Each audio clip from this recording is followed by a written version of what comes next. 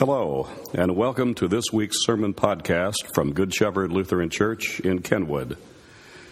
Here we preach the good news of Jesus Christ. Whether you find the message to be uplifting or challenging, comforting or even unsettling, we hope it'll help you grow in faith and your relationship with God. Thank you for listening. To God be the glory.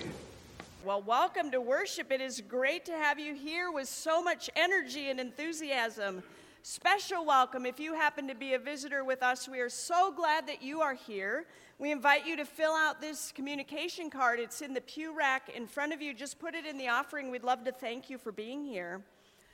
We are giving you opportunity to help out folks in the Midwest who have been devastated by flooding this year. We are going to be working with Lutheran Disaster Response. We will pass all of your gifts on to the ELCA, and they are already on the ground all over where help is needed. You can give here at church, or you can give through Realm. You can read about that in the Our Life for instructions on how to do that. We will be collecting money through Easter. Remember, 100% of all of our gifts to disaster response go to help those in need. The ELCA handles the administrative costs for running that program. If you're looking to grow in your faith, consider joining Pastor Pete Radowski for his Monday morning Bible study here. It starts at 10 a.m. Tomorrow he's starting a new study. They just finished the Gospel of Matthew, and they will be moving into the Gospel of John. So if you have time in your calendars in the coming weeks, please join us here at 10 a.m. on Monday mornings, Pastor Pete Bible study. If you're able to help at any of our Holy Week services as a worship helper, either communion, assistant, usher, different tasks that we need, Monday, Thursday, and Good Friday, please check out the board out in the lobby. Sign up. We'd love to have you helping. You can pick up it's April now, April Horn, our monthly newsletter. That is out in the lobby. There's hard copies, or you can check it out on our website online to see the color version. And finally, one more announcement. I want to introduce someone to you. Matthew Peterson.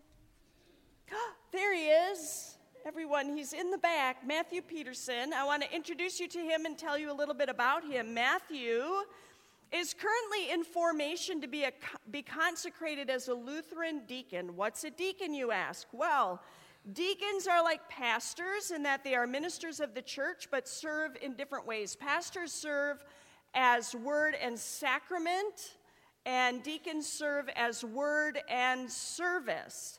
And very often they serve in a church, but they may also be out in the community at large outside of the church doors. As a part of Matthew's formation to become a deacon, he will be doing his field work here at Good Shepherd for the next 4 to 5 months. I want to tell you a little bit about Matthew as we're introducing him. He is a part of the Diaconal Association, which is through Valparaiso University, so that's the program he's in. While he's here, he'll be helping out in worship and attending staff meetings. He's singing in the choir and completing a project. He's going to be leading an adult form of Vacation Bible School on the Tuesday nights in the summer when we have Vacation Bible School in the evenings. He loves good conversation. He'd love to join you around the coffee urn some Sunday morning or some other time to just get to know you. And so look for him to get to know him and for him to get to know you. He's originally from Milwaukee, but he's currently serving now as a hospice chaplain at Crossroads Hospice and Palliative Care. And he also does some supply preaching around churches in southern Ohio. He has his Master's of Divinity from the Lutheran School of Theology in Chicago, and he has a real passion for helping vulnerable communities. So he has served at a halfway house, a homeless shelter, a major medical center, and a drug and alcohol treatment center. And he has a passion for racial reconciliation and adult faith formation. He is married. He and his wife, Anna, live in Westwood. She is a 4th grade teacher at Chase Elementary School, and they are members of Gloria Dei Lutheran Church on the west side. He's a baseball fan. He will cheer for the Reds, except for when they're playing his Milwaukee Brewers. So please join us in welcoming Matthew into our community.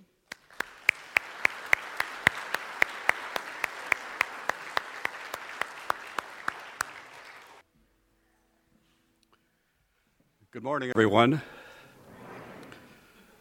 Our first reading today is from Isaiah, the 43rd chapter. I am the Lord who opened a way through the waters, making a dry path through the sea. I called forth the mighty army of Egypt with all its chariots and horses. I drew them beneath the waves, and they drowned, their lives snuffed out like a smoldering candle wick. But forget all that. It's nothing compared to what I'm going to do. For I'm about to do something new. See, I've already begun. Do you not see it? I will make a pathway through the wilderness. I will create rivers in the dry wasteland. The wild animals in the fields will thank me, the jackals and owls too, for giving them water in the desert. Yes, I will make rivers in the dry wasteland, so my chosen people can be refreshed. I have made Israel for myself, and they will someday honor me before the whole world. Now a reading from Philippians, the 3rd chapter. Paul writes, though I have confidence in my own effort, if anyone could, indeed, if others have reason for confidence in their own efforts, I have even more. I was circumcised when I was 8 years old. I'm a pure-blooded citizen of Israel, a member of the tribe of Benjamin, a real Hebrew if there ever was one. I was a member of the Pharisees, who demand the strictest obedience to the Jewish law. I was so zealous that I harshly persecuted the church, and as for righteousness, I obeyed the law without fault. I once thought these things were valuable, but now I consider them worthless because of what Christ has done. Yes, everything else is worthless when compared with the infinite value of knowing Christ Jesus, my Lord. For his sake, I have discarded everything else, counting it all as garbage, so that I could gain Christ and become one with him. I no longer count on my own righteousness through obeying the law. Rather, I become righteous through faith in Christ. For God's way of making us right with himself depends on faith. I want to know Christ and experience the mighty power that raised him from the dead. I want to suffer with him, sharing in his death, so that one way or another I will experience the resurrection from the dead. I don't mean to say that I've already achieved these things or that I've already reached perfection, but I press on to possess that perfection for which Christ Jesus first possessed me.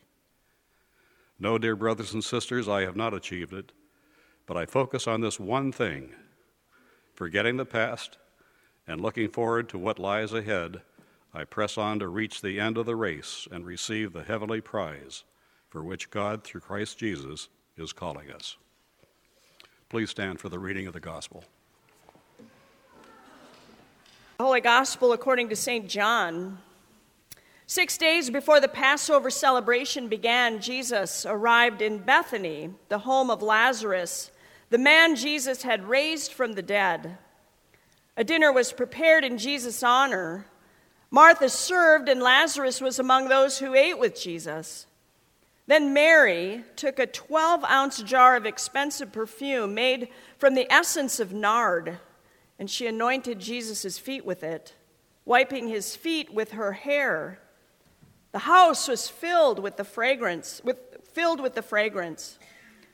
But Judas Iscariot, the disciple who would soon betray him, said, "That perfume was worth a year's wages. It should have been sold and the money given to the poor." Not that he cared for the poor. He was a thief, and since he was in charge of the disciples' money, he often stole some for himself. Jesus replied, "Leave her alone. She did this in preparation for my burial. You will always have the poor among you, but you will not always have me." The Gospel of our Lord. You may be seated.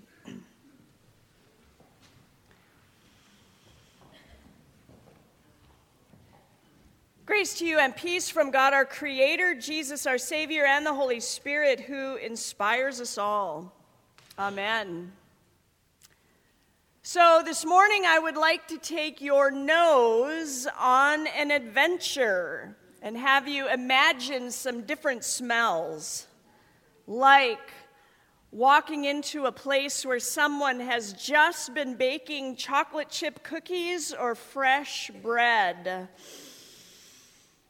Ah, delicious. Or what about the way your house smells on that first warm day of spring when you can finally open the windows and that fresh breeze starts blowing through? Or when you smell a freshly mown lawn? What about walking into the movie theater and you smell that fresh popcorn popping? I mean, all of that smells so good. Well, what about this one? You get home after being on vacation for a week, and you realize that you forgot to take out the kitchen garbage before you left. And in that garbage, there were chicken wrappers and raw chicken scraps that had been rotting all week. Whew, that is one powerful stink, right? Well, now try to imagine what God's love smells like. What does God's love smell like? Well, for Mary and Martha, the sisters featured in our gospel lesson today, the smell of God's love would probably most resemble those smelly chicken wrappers. And to be frank with you, the smellier, the better. Now, before you think I went off the deep end finally, let me explain. Our gospel lesson today comes from John chapter 12, but that story is better understood in the context of what happens in chapter 11 of John's gospel. Both chapters include stories about Mary and Martha and their brother Lazarus. The first story is about when Lazarus was very ill. In fact, he was so sick that he ended up dying. And Mary and Martha had asked Jesus to come to Bethany to help them, but Jesus didn't get there until after Lazarus had been dead for 4 days. But when Jesus gets there, he is able to help them in a very big way. Jesus tells them to remove the stone from in front of the tomb where Lazarus was buried.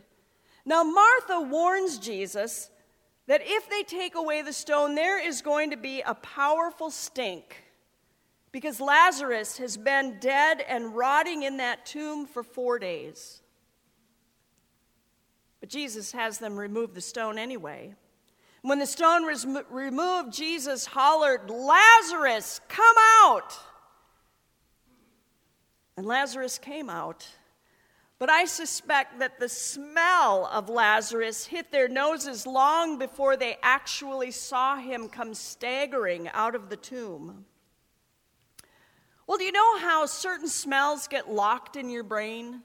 Especially when you smell them at an important time in your life, and how forever after when you smell that smell, you get transported back to that time and place.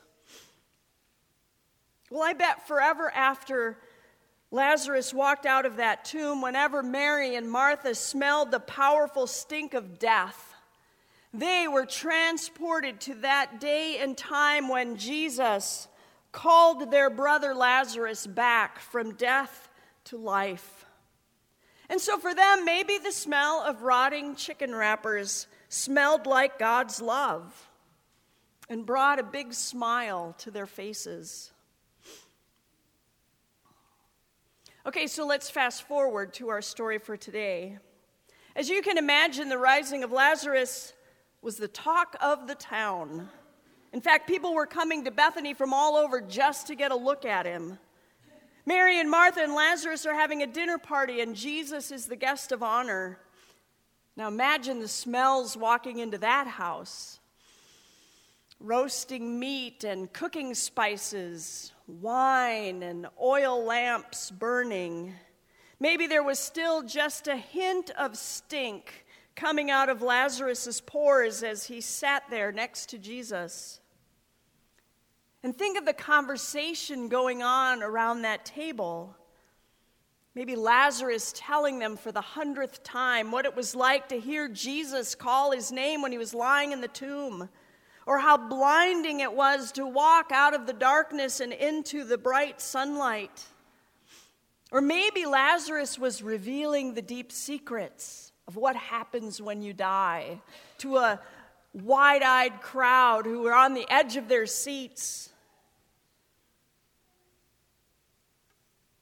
But then something happened. Something that turns everyone's attention away from Lazarus. His sister Mary comes in, carrying her most treasured possession, a jar of very expensive perfume. And I mean, this is crazy expensive, equal to a whole year's worth of wages. And up until that moment, maybe Mary wasn't sure what she was ever going to do with this, but now she was sure. I mean, think about it. Jesus had just given her brother back. The powerful stink of God's love was still in her nostrils, and now she wanted to fill this room with the smell of her love for Jesus. So she took this perfume, and right there in the middle of dinner, she anoints Jesus' feet with it. And the smell of it permeated the whole house. It overwhelmed the smell of the roasting meat and the spices and the oil lamps, and even that hint of stink still coming off of Lazarus. The sweet aroma was rolling through the house, forever marking that moment, that tender moment of unashamed love. Mary gives the very best of what she has in response to the love that Jesus has shown to her and her family. Jesus also turns his attention to Mary, grateful for what she has done. And he says she bought this perfume so that she might keep it for my burial.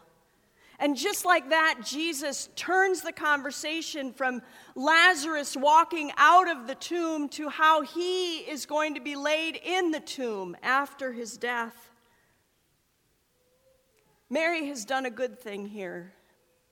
And she models for us what it is to be a disciple of Jesus. To give the very best of what we have in response to the love that Jesus shows us. See, here's the thing, that God's love still has the powerful stink of death all around it.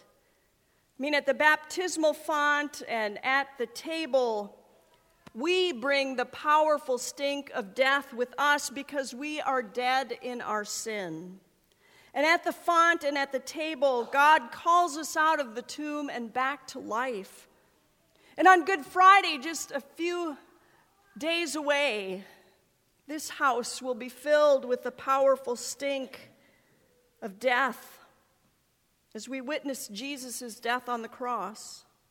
A day that is forever marked as an incredibly powerful moment when Jesus pours out the very best of what he has for us, when he gives his very life.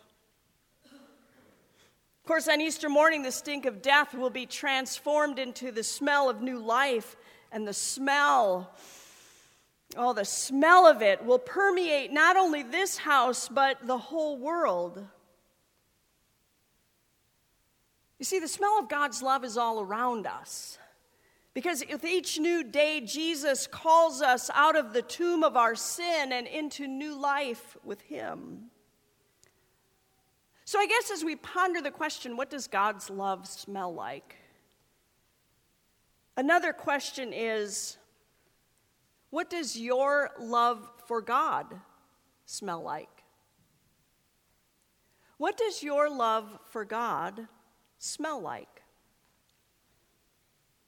Well, maybe it smells like a meal cooking in your kitchen that you plan to bring down to Nosh on a Sunday night. Or maybe your love for God smells like a bale of hay as you feel stirred to respond to the flooding crisis in the Midwest. Or maybe it smells like freshly sharpened pencils or a brand new book as you get involved down at Taft Elementary. Maybe your love for God smells like fresh laundry or a delicious meal as you show your loving care for your family. Maybe your love for God smells like wood and paint as you work on a house for Habitat for Humanity. What does your love for God smell like as you pour out the very best of what you have in response to the love that God has shown to you? I encourage you to take that question into your prayers this week. And then let the smell of that love permeate your life with joy. Amen. Thanks again for listening to this week's message from Good Shepherd Lutheran Church in Kenwood. Please browse our website for other opportunities to grow in faith or serve the Lord. If you are able to worship with us at any time, we would be most honored by your presence.